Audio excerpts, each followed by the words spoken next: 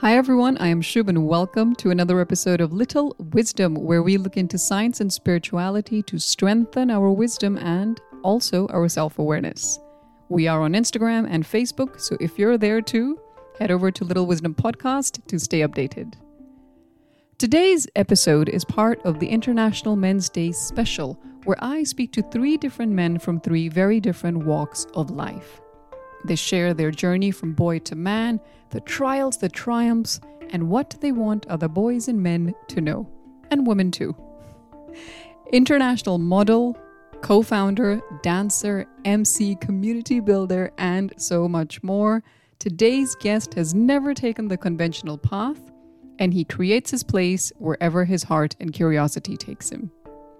Sharing his journey of self-acceptance, overcoming childhood bullying, and embracing success from his non-conformist approach to life, please welcome Andy Chua.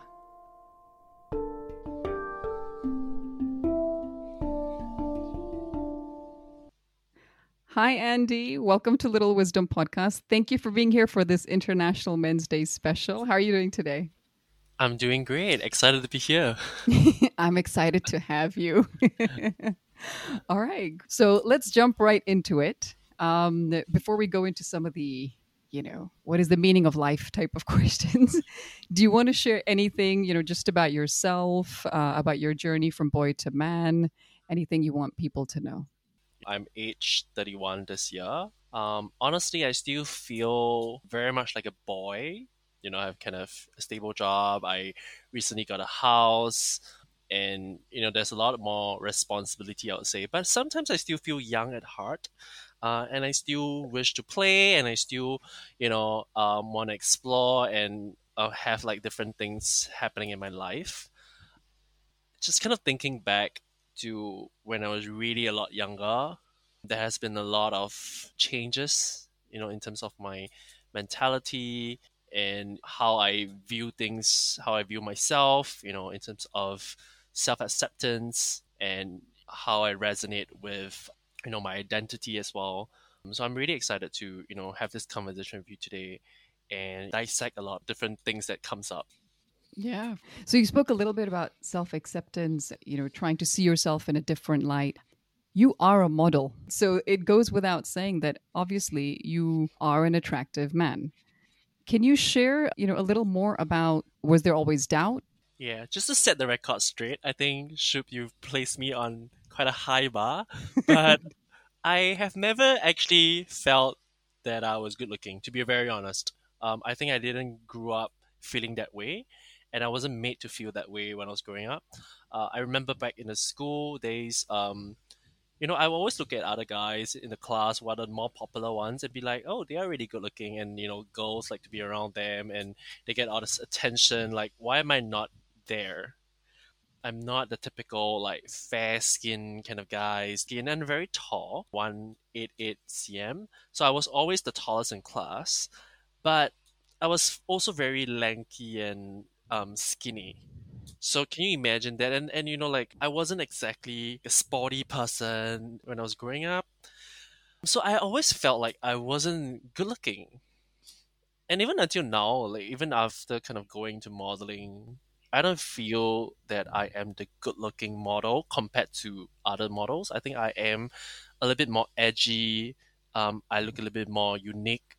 So I never actually think or be in that mental state that, oh, I am good looking. Wow. Okay. That is a surprise to me. That really is. I think it's also very insightful that all of us feel vulnerable. When to people on the outside it can seem like the person has it all, it also attracts a fair bit of hate.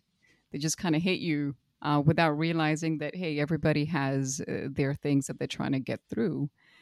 So, was there a point when you realized that you need to work at self acceptance? Is there a practice or something that you do that helped you realize that, no, Andy, like you can do this much, but you're pretty amazing as you are? I think for me personally, dance was the one that got me through it and kind of helped me change the way I think about myself. I was tall, dark skinned, very like skinny, but also at the same time, not exactly very masculine, right? I was a little bit of more towards the feminine side when I was back in secondary school, and I was always being bullied and laughed at, by my peers, right? And I was also not the sporty kind of guy. Like I'm always into arts and creativity. Joined like choir. I was singing. I was performing on stage. I was dancing.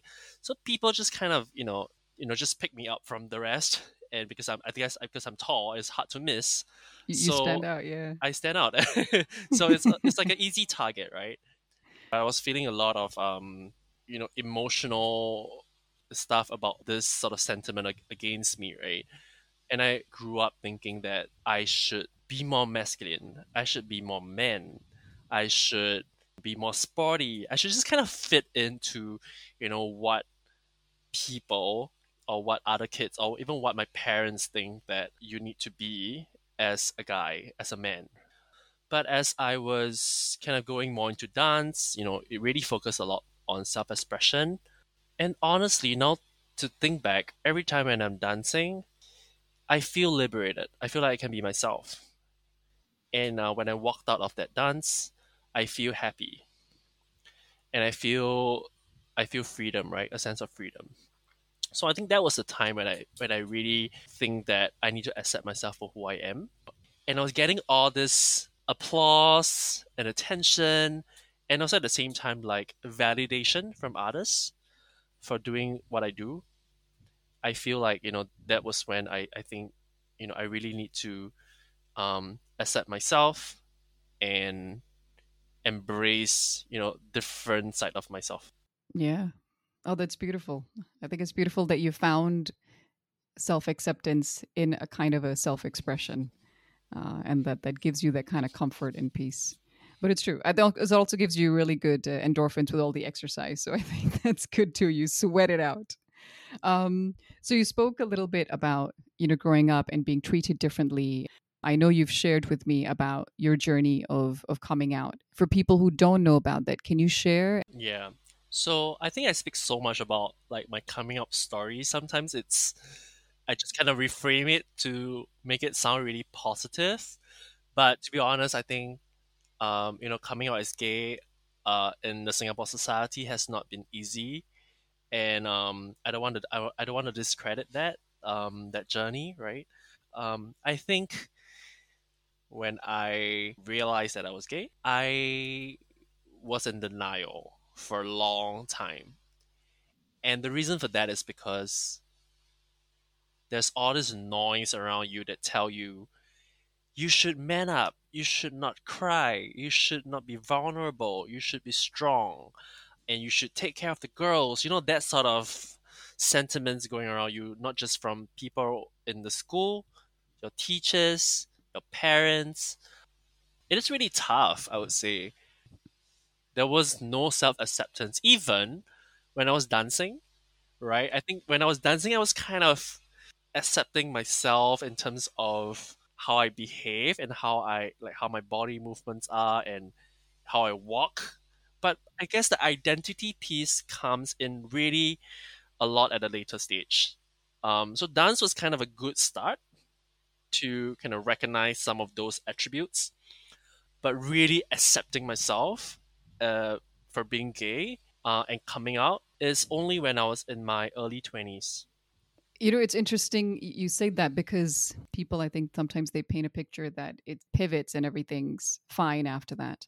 But I think that you're being so honest that it's a journey. It takes time. You have to cultivate it. There is a back and forth and a bit of a push and pull. And then, you get to a certain point, but you have to kind of keep digging at it and working on it. Yeah, and I think sometimes because it's been so long, right? It's been so long. I'm leading a great life right now, and sometimes you just kind of forget about it. I mean, it can be unintentional, but it can also be intentionally. Some people just wants to forget the past because it's so painful. And maybe that's also part of how we are being brought up, right? We want to always paint a good picture. It's fine, it's all over. I'm good now. But when you just kind of like sit down on your own and reflect, these things are there. It doesn't go away. You really have to just embrace it. That's true. That's true. Embrace it all in the good and the bad and the good that Mm. comes after the bad. But do you recall any specific incident or incidents where you know you were treated differently because of your sexual orientation? Yeah, all the time, even until now. I'll give you some examples. So before I came out, of course, people in school were suspecting whether I'm gay. So of course they kind of talk behind your back. They make a lot of assumptions. They call you names, and there's sort of like typical bullying incident that happens in school, right? And of course, after I came out, you get a lot more positive affirmation from your friends, definitely, right? And you kind of attract yourself to a certain type of people, different communities that really support it, right? But still, like you get treated differently. I mean, I get treated differently by, some people that are homophobic, but I get it a lot online. I'm very active on social media. You get really rude and annoying comments by people who don't know you and want to make a statement and have an opinion on the way you lead your life. Subconsciously people treat you a little bit differently, or they kind of give you a little bit of special treatment, if I would put it that way. And you kind of see this especially during Pride Month, where brands and people want you to be involved. And I think it's kind of a fine line, right? Like whether as a brand or as a person you are really supporting the LGBTQ plus community, or you're just taking this person and getting them involved as a trophy just because they are openly out as a gay person, and there's no one else to talk about this issue except for them. So I think for me, don't exactly know the intention behind why they are reaching out to me and why they are talking to me. It can be quite hard to juggle. So I do feel a little bit of that difference in terms of treatment. I mean, I really wish that people see this as really normal thing, right? Like, I mean, that's the ideal situation, that one day people would not think like, oh, you're a gay, you're a straight, but you're just all humans. Yes. I understand what you're referring to because I do notice a lot of people tend to thrive on this sense of tokenism when certain things happen. It's one thing, I think, if you know somebody, it's with any particular day, like let's say it's like, I don't know, Refugee Day or this thing or International Wildlife. And, people have a tendency to be like, oh, I had this moment a fleeting moment when I interacted with this being or somebody from this segment of society. And they feel the need to leverage on it, to wave it in the air, to be like, look, I'm aligned. But the rest of the 364 days, they're not really doing anything about it. So I feel what you're trying to say. I think it's good that I think that they make that effort, but I also understand where your confusion and that Mm. maybe a mild frustration comes from. I'm going to try and phrase my next question very carefully, but I'm really want to know: is it frustrating to sometimes have these conversations when people talk to you, um, and this is the only angle they take? Is it, I mean, do you sometimes just want to say, look, yes, I'm gay, but I'm more than just gay. Like there is more to me than just this. And if so, can you like talk a little more about that? I know we're focusing on that in this conversation, but really because I want to dig into it and give you the space Mm. to just be like, there's more. Yeah. Thanks for asking that question, because I think this is something that's been going on in my mind for the past, I guess, 1 or 2 years, because I've been a lot more involved in sort of advocating for gay people in Singapore, and talking about Yeah. LGBTQ plus issues, especially in workplaces as well. So one thing that I was telling this media company that I was speaking to just last month was, at the end of the day, right? I think it's good if we put on an activist hat and we were advocating for LGBTQ plus rights and we are talking about it. I think it's absolutely fine to, just kind of narrow down on this identity and talk about it in a more in-depth position.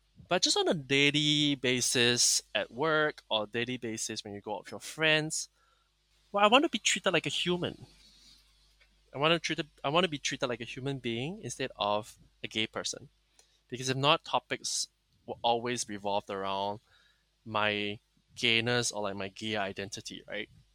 And I think that's not healthy for anyone, right?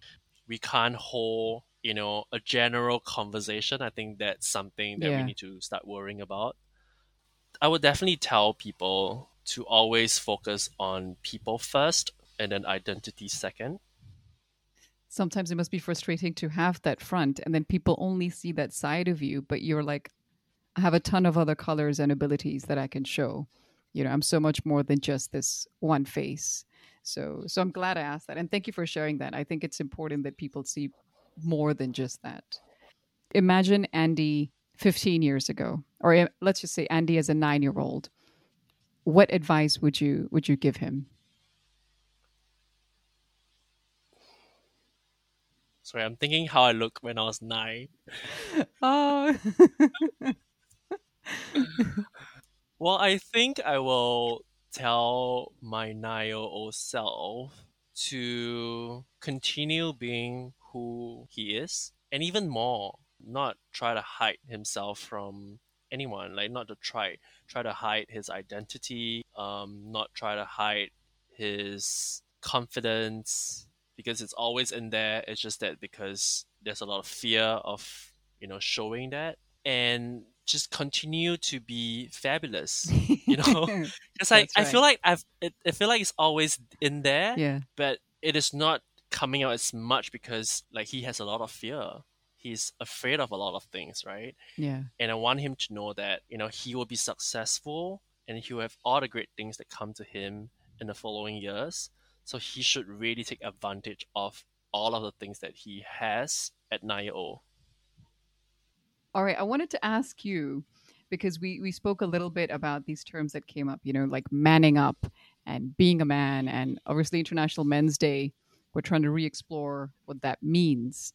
Do you think there's a difference in society from 10, 20 years ago and now? And what do you think it means to be a man, even if there is such a thing? Or should we just do away with something like that altogether? First of all, I think it hasn't changed much the environment that I'm in. I have a nephew now, he's 7 years old. The kind of thing that my sister or even my parents are teaching him are not quite different as to how I was being taught. But I would teach him very differently. Like I would tell him things like, you can cry, right? You can fail. It's fine. Like there's no big deal. Of course, we do see that there are male leaders that are a lot more vulnerable now, but still, I feel that in terms of my generation or the following generation, no, I don't think people are all that different. Right. So there still needs to be a lot that needs to be done. There is a lot of talk. I don't know how much of it is real or being practiced, but there are certain places that are talking more about it's okay for men to be vulnerable. And you mentioned it's okay to cry. I think which is really important because it affects men's health when they just kind of keep everything in because it's a subconscious pressure cooker type of a stress that retains in and it affects their mental and emotional well being and physically as well. What do you think it means for a man to be vulnerable? And why is it also so difficult? Yeah, so this is something I remember that I recently had a open discussion with my dad, which comes by really difficult. We don't really exactly have heart to heart talk, ever since young. But recently, we actually had the chance to have a little bit of that, emotional heart to heart talk. And this is something that we spoke about. I was saying that my dad is actually a really emotional person, but he hides all his emotions inside. He doesn't showcase his love for his kids. He does not, hug you and say I love you easily. But it doesn't mean that he doesn't feel that way.